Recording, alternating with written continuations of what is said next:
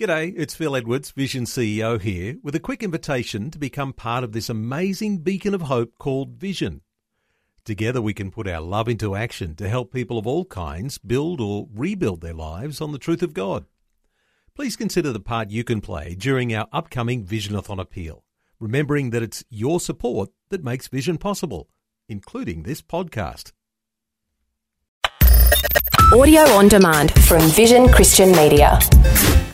Jesus saved his most scathing words for hypocrites. Coming up today, Pastor Greg Laurie points out how the Lord is looking for honesty.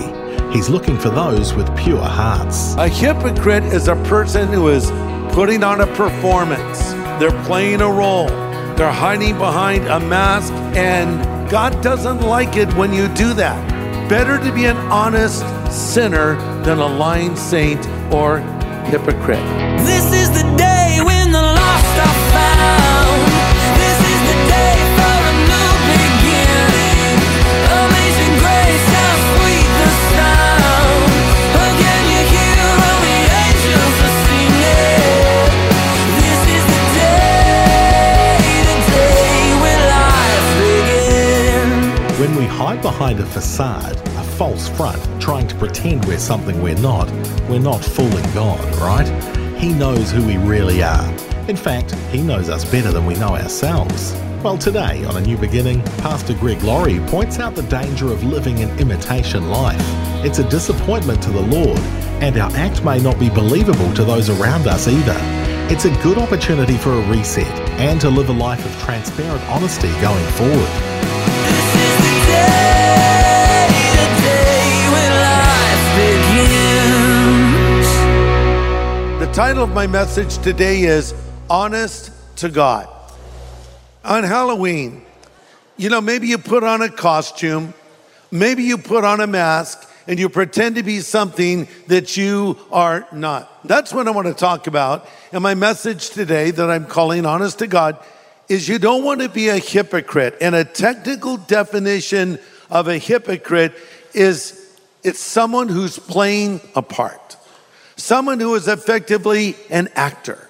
They're presenting an image that is not really them, and they want you to believe that they are this person. And in context, this would be a person pretending to be a Christian. It is actually not a Christian at all. Now, let's be honest. One of the things that keeps non-believers away is hypocrisy in the church, right? How many of you have heard some non-believers say, well, the reason I don't go to church is there are too many hypocrites there? Have you heard that one? Yeah, we have all heard it. What are you going to say? No, come to our church. It's hypocrite free. That's impossible. I sometimes say to people, well, if you find a perfect church and there's no hypocrites in it, please don't join it because you'll ruin it, right? We are imperfect people serving a perfect God. And if we're honest, we all have moments of hypocrisy. But sometimes this is used as an excuse that non-believers offer as to why they will not become Christians. I was at a Harley dealership a while ago, and some guy, I was talking to him about the Lord, and he said, well, yeah, what about all the different religions that are out there? How can one belief be true and the others not be true? And at that moment, a really loud Harley rode by with super loud pipes. I said, you hear that? That is the sound of a genuine Harley Davidson motorcycle. And he said, yeah, that's right. And I said, and there's a lot of imitations out there on the road, but there's only one Harley. And I have to say, riding a Harley myself, when you see someone coming on the other side of the road toward you, if you ride a Harley, you do this little sideways wave. If you're a rider, you know what I'm talking about. It's you kind of ride, you just kind of go, hey, you like that. But if they're on another kind of motorcycle, you don't acknowledge them, okay? It's kind of an elitist thing because we think we're cool when we're not, but whatever.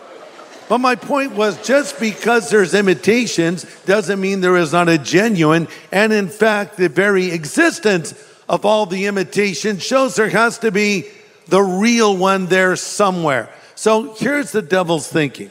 He knows there's the genuine Savior, Jesus Christ. He knows it's through Christ that people come to God. Therefore, he effectively floods the market with cheap imitations to distract and divert people from the real thing. But let's understand what a hypocrite really is. A hypocrite is not a Christian who's following Christ and slips up. Because the people are pointing an accusing finger. You just got angry. You exceeded the speed limit while you were driving. You were unkind. You didn't do this exactly right. And we all have moments where we don't live up to the standards we have in Scripture and the faith that we have. But that happens. But that's not hypocrisy. That is, well, humanity. We're all going to fall short. But the difference between a person who falls short and admits it and is sorry for it and tries to do better and a person who's playing a role is one is trying, one is walking with the Lord, the other isn't walking with the Lord at all. Look, we're all going to fall short. Even the Apostle Paul admitted his personal struggle. In Romans 7, he said this, I don't understand myself at all. I really want to do what is right and I don't do it. Instead, I do the very thing I hate. I know perfectly well what I'm doing is wrong, and my bad conscience shows that I agree that the law is good, but I can't help myself because it's sin inside me that makes me do these evil things. Now, that was not Paul's everyday experience, but it was a candid admission.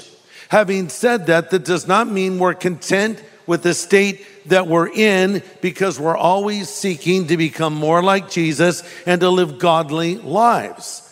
Paul said in Philippians 3, friends, I'm not all that I should be, but I'm focusing all of my energies on this one thing, forgetting the past and looking forward to what lies ahead. So we're all going to fall short in some way, shape, or form. The fact is, the further we go in the Christian life, the more we realize we need to grow.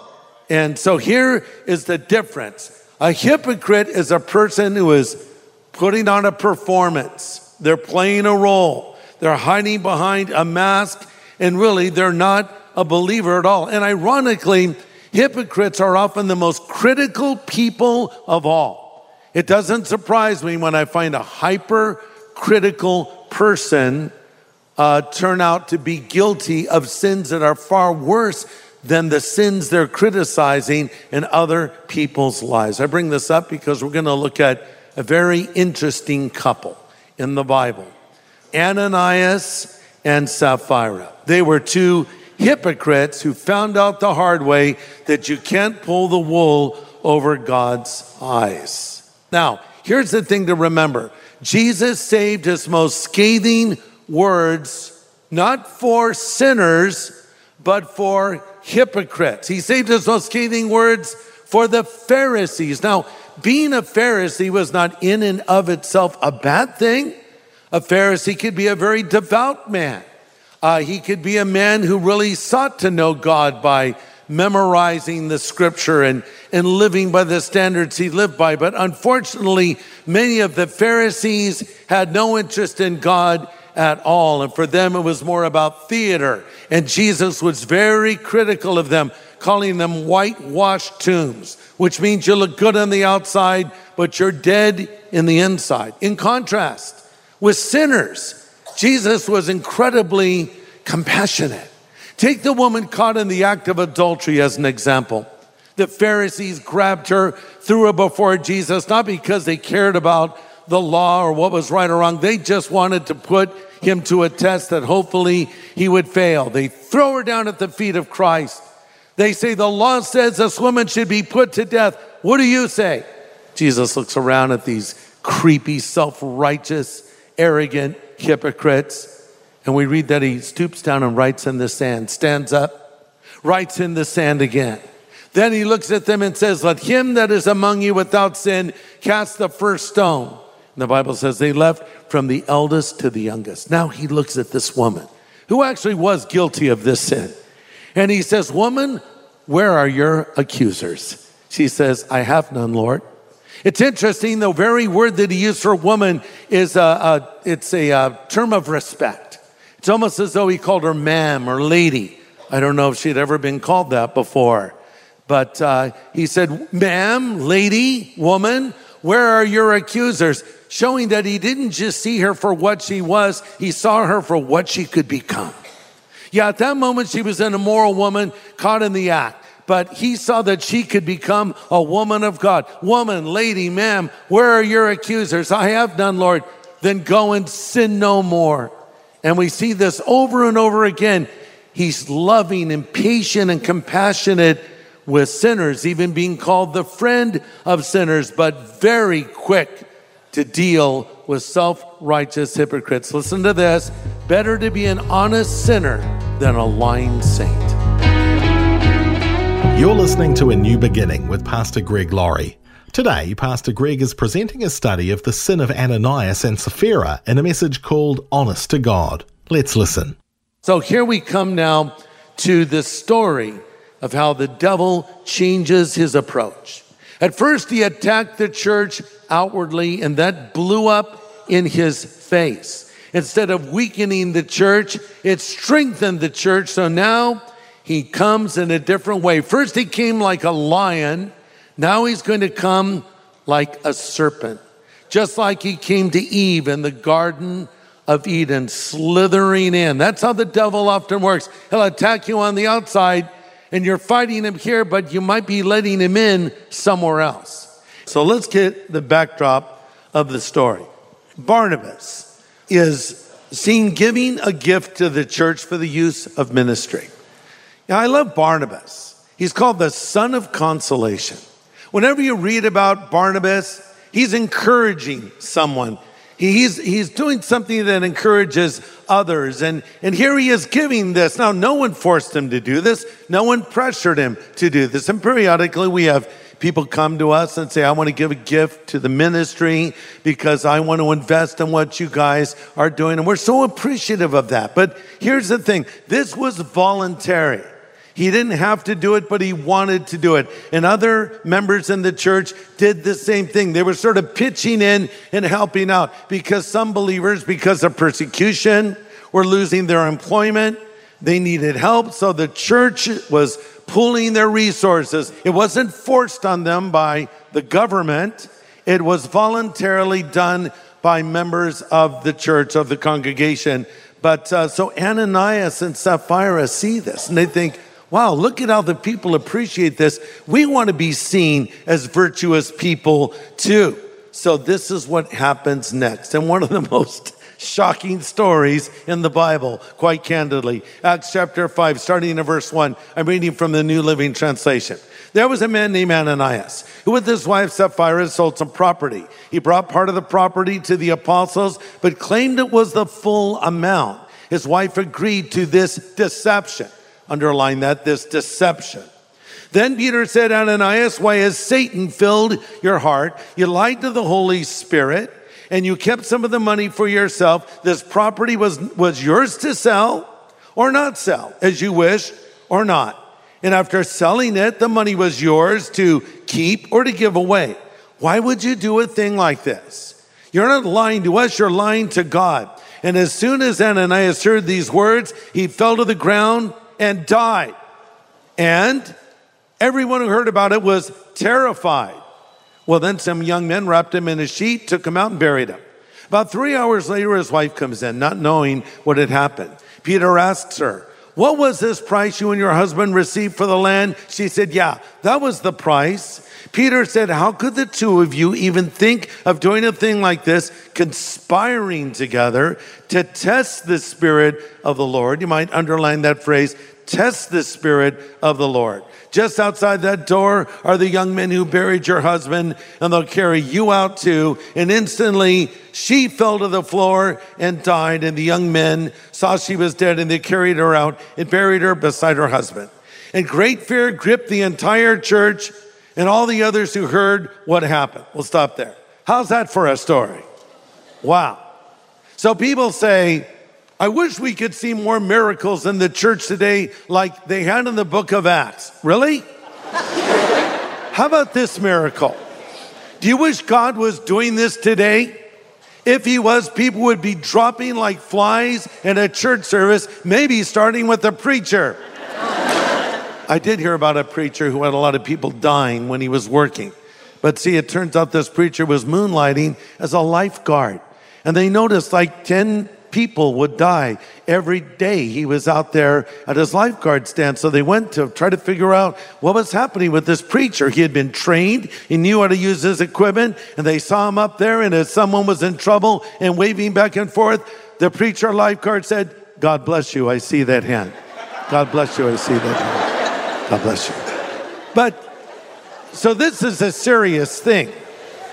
And why did God deal so severely with these two people? Because they committed a specific sin against the Spirit that still can be committed today. They lied to the Spirit of God. Verse 4, "You've not lied to men, but to God." Their sin was they lied to the Holy Spirit. The Holy Spirit is a member of the Trinity, Father, Son, and Holy Spirit. The Holy Spirit has a will. The Holy Spirit has a personality. The Holy Spirit can be specifically sinned against. There are specific sins identified in the Bible that can be committed against the Holy Spirit. For instance, you can insult the Spirit. You can resist the Spirit. You can lie to the Spirit, as the story here shows, and you can blaspheme the Spirit. So what is this about? Again, Ananias and Sapphira were hypocrites. They were playing a part. They were pretending to be something that they were not. They wanted people to think they were really devoted to God when they weren't. Now, before we criticize them, let's just ask ourselves this question. Have we ever done anything like this? The answer is yes. Here's how. We put on a performance. Maybe there's a prayer meeting and it's our turn to pray, and we hog the prayer. You ever pray with people like that? They just pray forever. And it's a very flowery prayer. Because what are they doing? They want to impress you, right? Oh, our Father, we thank thee today. And I thank you, Lord, as I was studying your word for 3 hours, how you spoke to my heart. And then, Lord, as I was actually leading people to Christ on the way over here, 6 or 7, as I recall. But Lord, what is that all about? You're talking more about you than the Lord. And so this is the thing. We can do the same thing. In fact, Jesus called out the Pharisees in Matthew 6. In a modern translation, he says, "Be especially careful when you're trying to be good so you don't make a performance out of it. It might be good theater, but the God who made you will not be applauding." Don't pray for theater. Don't worship for theater. Some people always say, "I'm going to really just, sing louder and lift my hands higher." And that's all good. We want that. But don't do it in a way where you're drawing unnecessary attention to yourself. Sometimes people will pretend to be a Christian when it works to their benefit. Maybe you're a Christian girl, and some guy comes up and says, "Hey, I'd like to take you out for dinner." And you say, "Well, I don't want to be involved with anyone who's not a Christian. Are you a Christian?" And he says, "Yeah." Hallelujah. Even the way he said it was kind of creepy. It's good. Doesn't the Bible say something about greeting one another with a holy kiss? So come here, hold on. That guy might be lying to your face, right? Or maybe when you go to buy a vehicle, a number of years ago, I was looking at some truck, and the car dealer was cussing up a blue streak, all this profanity. And then he says, "So tell me, what's your name, Greg? Yeah, what do you do for a living?" "I'm a pastor." All of a sudden it's like, "Hallelujah, praise the Lord, brother." I'm like, give me a break. Just be an honest sinner, not a lying car dealer. Is that redundant? Lying car? No, I'm kidding. But there's good car dealers. I know a few, only a few. No, I'm kidding. But anyway, they say one thing, all of a sudden they're a Christian. Sometimes when someone's running for office, and they want to get the evangelical vote, all of a sudden there's the little religious rhetoric in their speeches, and they show up at church and they want to be noticed, and hey, everybody look, yeah, here I am. So be careful to not put on a performance. God doesn't like it when you do that. Again, let me emphasize, better to be an honest sinner than a lying saint. So don't put this show on. That's what Ananias and Sapphira were doing. They were pretending to be something they were not.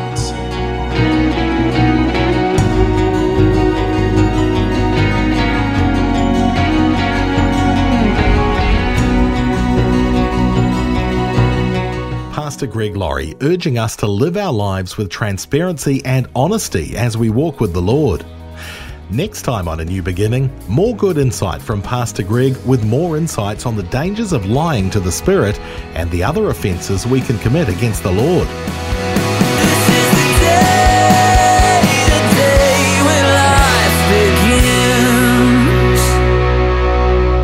Today's message from Pastor Greg Laurie was called Honest to God. If you'd like to listen again, just download the free Vision Christian Media app where it's available as a podcast, along with more inspiring Christian content.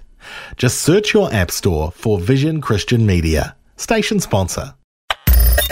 Thanks for taking time to listen to this audio on demand from Vision Christian Media. To find out more about us, go to vision.org.au.